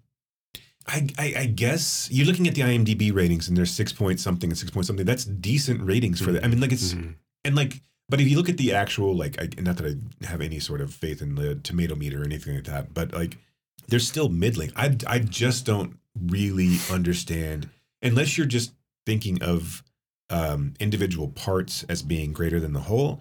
I can't understand why you would, give these movies any sort of real praise from the storytelling perspective. Yeah, I mean, and again, I just like both of them. In the writing perspective. Especially watched back to back where it was just like, oh, God. It took me, I didn't watch them back to back. It took me a couple tries to get through Undertow. And I sat down one lazy afternoon when I was not feeling well to watch Snow Angels. So I was like, I can't go anywhere anyway, so might as well just finish it. Yeah, and for movies that like, you think of movies that are in this same ballpark, right? Or at least time frame. You're talking about like Little Children or In the Bedroom or like these similar, or even Affliction, which is a few years earlier by almost a decade, but like, but these movies are still, I don't necessarily know, is Affliction still being talked about? But I mean, like there's these people are still making movies that are not what he's making now. So he seems like he's gone full horror, right? I mean, he's remaking The Exorcist, or like he's doing The Exorcist, whatever that is, whatever the existence. I mean, he's probably is he gonna do a similar thing that he did with Halloween, kind of like a retcon of 3 and 4, and I mean a 2 and 3, and I have no idea. Right. I have not read into it. I just know that his name's attached, and then he's doing a Hellraiser TV series. Like, but to me, I don't know if that's wasn't that already done. There was a Hellraiser reboot on Hulu last. So they're doing another one. Yeah, I think they're doing a series. Oh, I don't know if he's helming that or if it's just that he's going to direct a few episodes of it. Oh. It seems like at this point it would be something that he would only helm, right? I mean, like they'd be the showrunner of.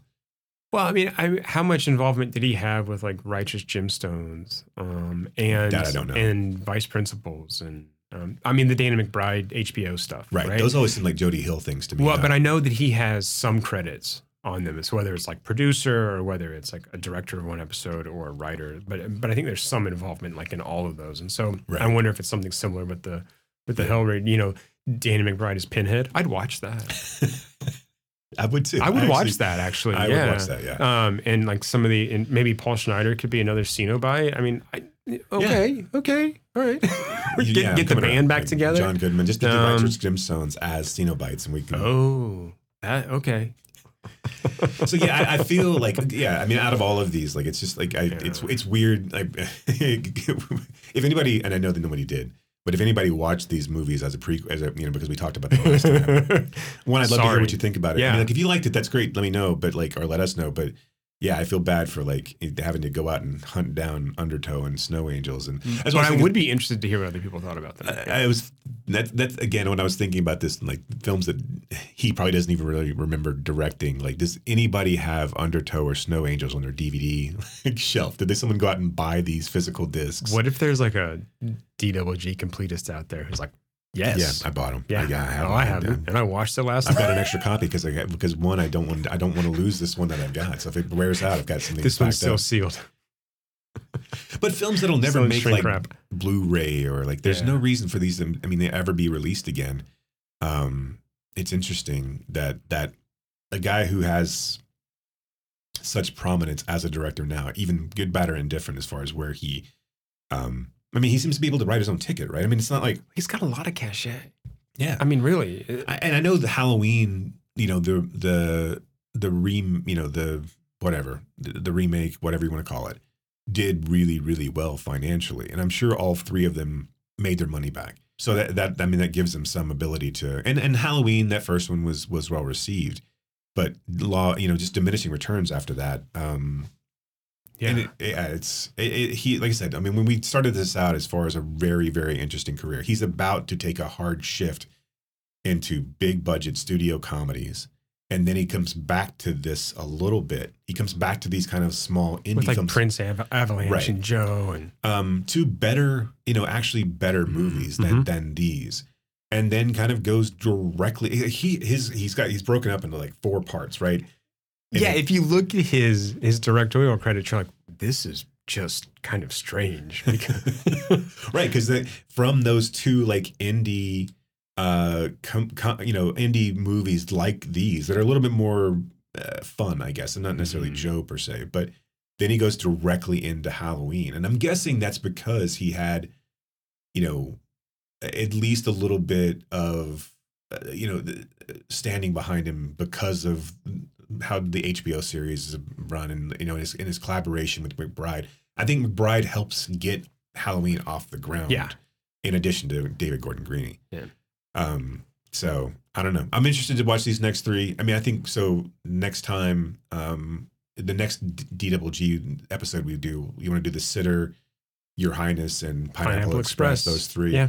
I don't know. Was there ever a release of The Sitter that was the unrated cut? I heard that there was an unrated cut that was like much more aligned with, and then the studio made them pull it back to a PG-13. I don't Yeah, know. I don't know if it's out I there. don't know. Look, I think you know me well enough to know that these are not really my kind of movies. Right. I mean, I'm sure that like the listener out there knows that as well. Like stoner comedies are not really my. Because I mean, I don't know how else you want to classify Pineapple Express and Your Highness. No. I mean, right? they're 100% like that is exactly that's the marketing for both of them. Right. Yeah.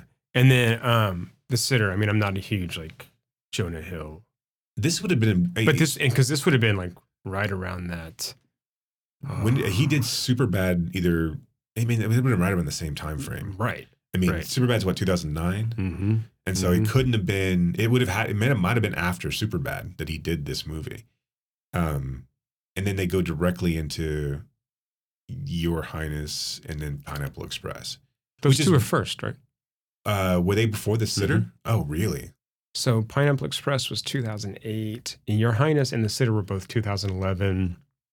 In listing, Your Highness comes first. That makes sense And then The Sitter. because Pineapple Express was so popular. Mm-hmm. And then that gives him the ability to do a really high budget CGI fest, Mm-hmm. Your Highness. But man, Pineapple Express 1 year after Snow Angels? Yeah. That's It's bonkers. I know. Right? That's what I mean. It's, And a it's guy just like, who's- it's a hard pivot. Right. Who hasn't had, like, Linklater kind of has a lot of the same thing. Like, I mean, like, he dabbles and bounces back and forth between, like, especially early on when he was, like, doing Bad News Bears and a few other things. Yeah. Like, I mean, but yeah, to come that hard of a pivot, and maybe that's, I don't know, maybe there was some like self-awareness of like, let me go play around with my friends Jody Hill and Danny McBride and do a big budget, easy kind of comedy at the same time that we're doing 40-Year-Old Virgin and Knocked Up and everyone's loving Seth Rogen and Franco and Apatow. right.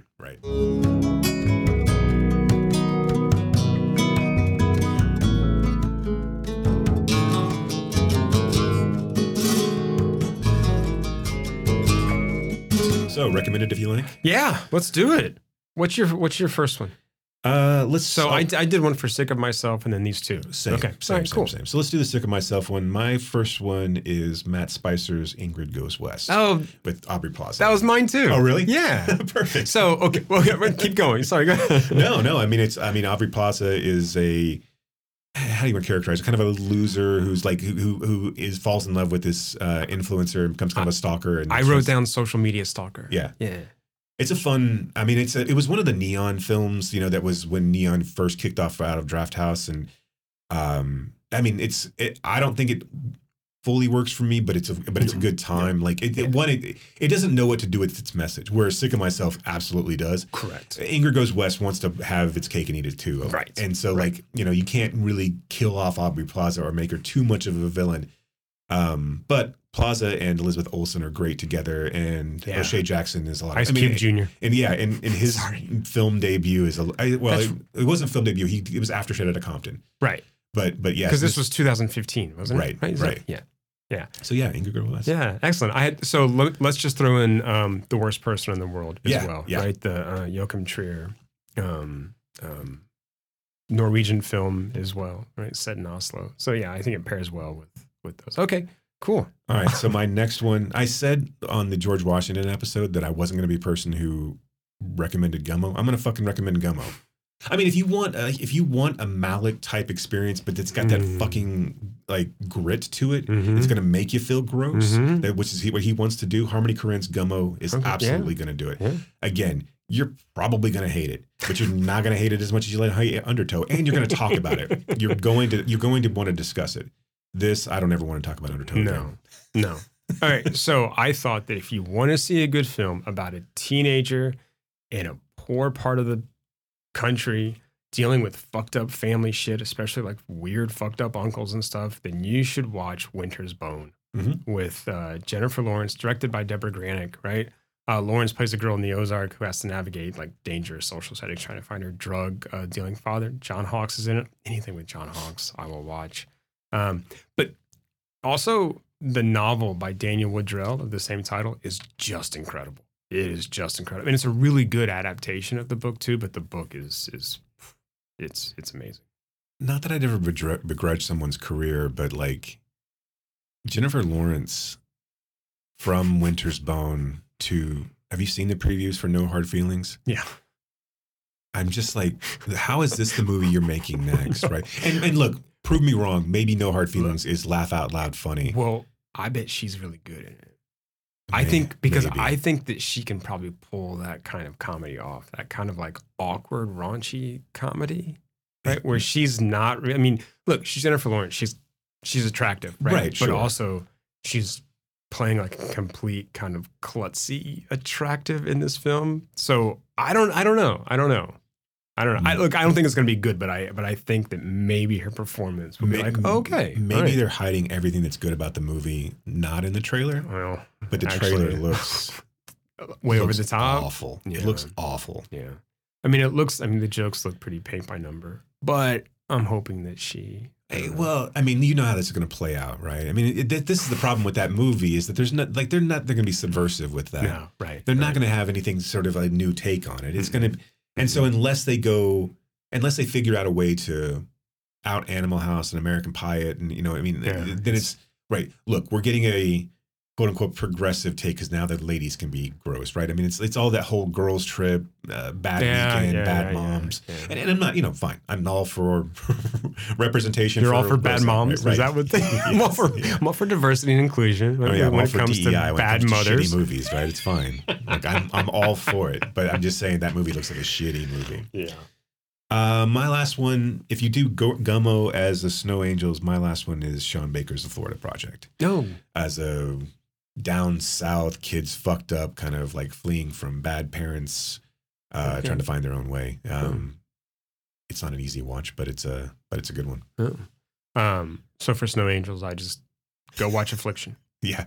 No, absolutely, no, 100%. And it is the better version of that film. Yeah, it's not even in the same ballpark. But I mean, yeah, if you're looking for, but the parallels there are pretty close, right?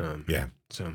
Yeah. If you want to watch a film like that in the snowy kind of recluse of Northern America, go watch Affliction. Probably filmed in Canada, but well, look, tax breaks, man. I know Snow Angels was filmed in Nova Scotia, but that's all I know. I'm sure Affliction was as well. I think Vancouver sounds about right, but Who knows? It's a hipper town. Right. That's probably like, that's Nolte, like, him throwing his weight around. I'm not going to film in fucking Nova Scotia. You know what he's like, look, I know a couple bars in Vancouver. This is where we're going, okay? Make my, yeah.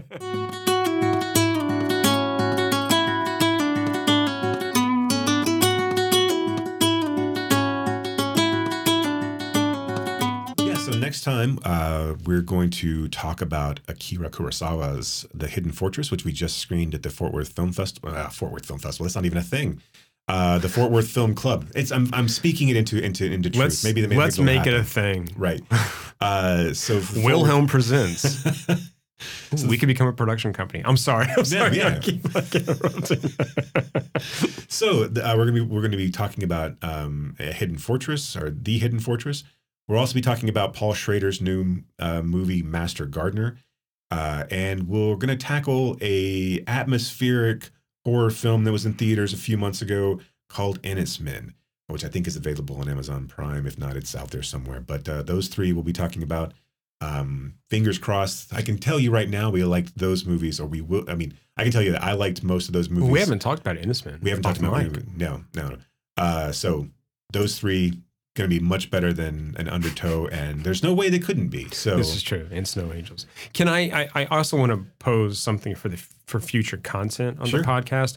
So I was listening, as one does, to Le Tigre earlier, and the song "What's Your Take on Cassavetes" came on, and I thought we should do a sort of retrospective on Cassavetes on this podcast. So there's Who's my he again? There's my Zoe's dad. Zoe's dad. John Cassavetes, Zoe and Nick's dad. Right. You don't want to do a retrospective on Nick? He's got a new film coming out called God is a Bullet with Nicholas Costa-Waldau and Micah Monroe, who's one of my favorites. So maybe down the line. Yeah, I'm absolutely in for Cassavetes. All right. So there you go, listeners. Something else to look forward to. Jason, anything else? I think that'll do it. All right. Thanks for listening. And keep screaming. Do you have a sledgehammer in your You have been listening to Why Does the Wilhelm Scream with your hosts, Brock and Jason. If you liked today's episode, do us a favor and rate, review, and subscribe in whatever application you use to consume podcasts these days. You can reach us by visiting whydoesthewilhelmscream.com. If you are in the DFW area, we would love to see you at a Fort Worth Film Club event. You can learn more about those and find a full schedule at fortworthfilmclub.com. And you can learn about my foundation and how we are trying to foster the next generation of film lovers at realhousefoundation.org. That's REEL housefoundation.org. Till next time,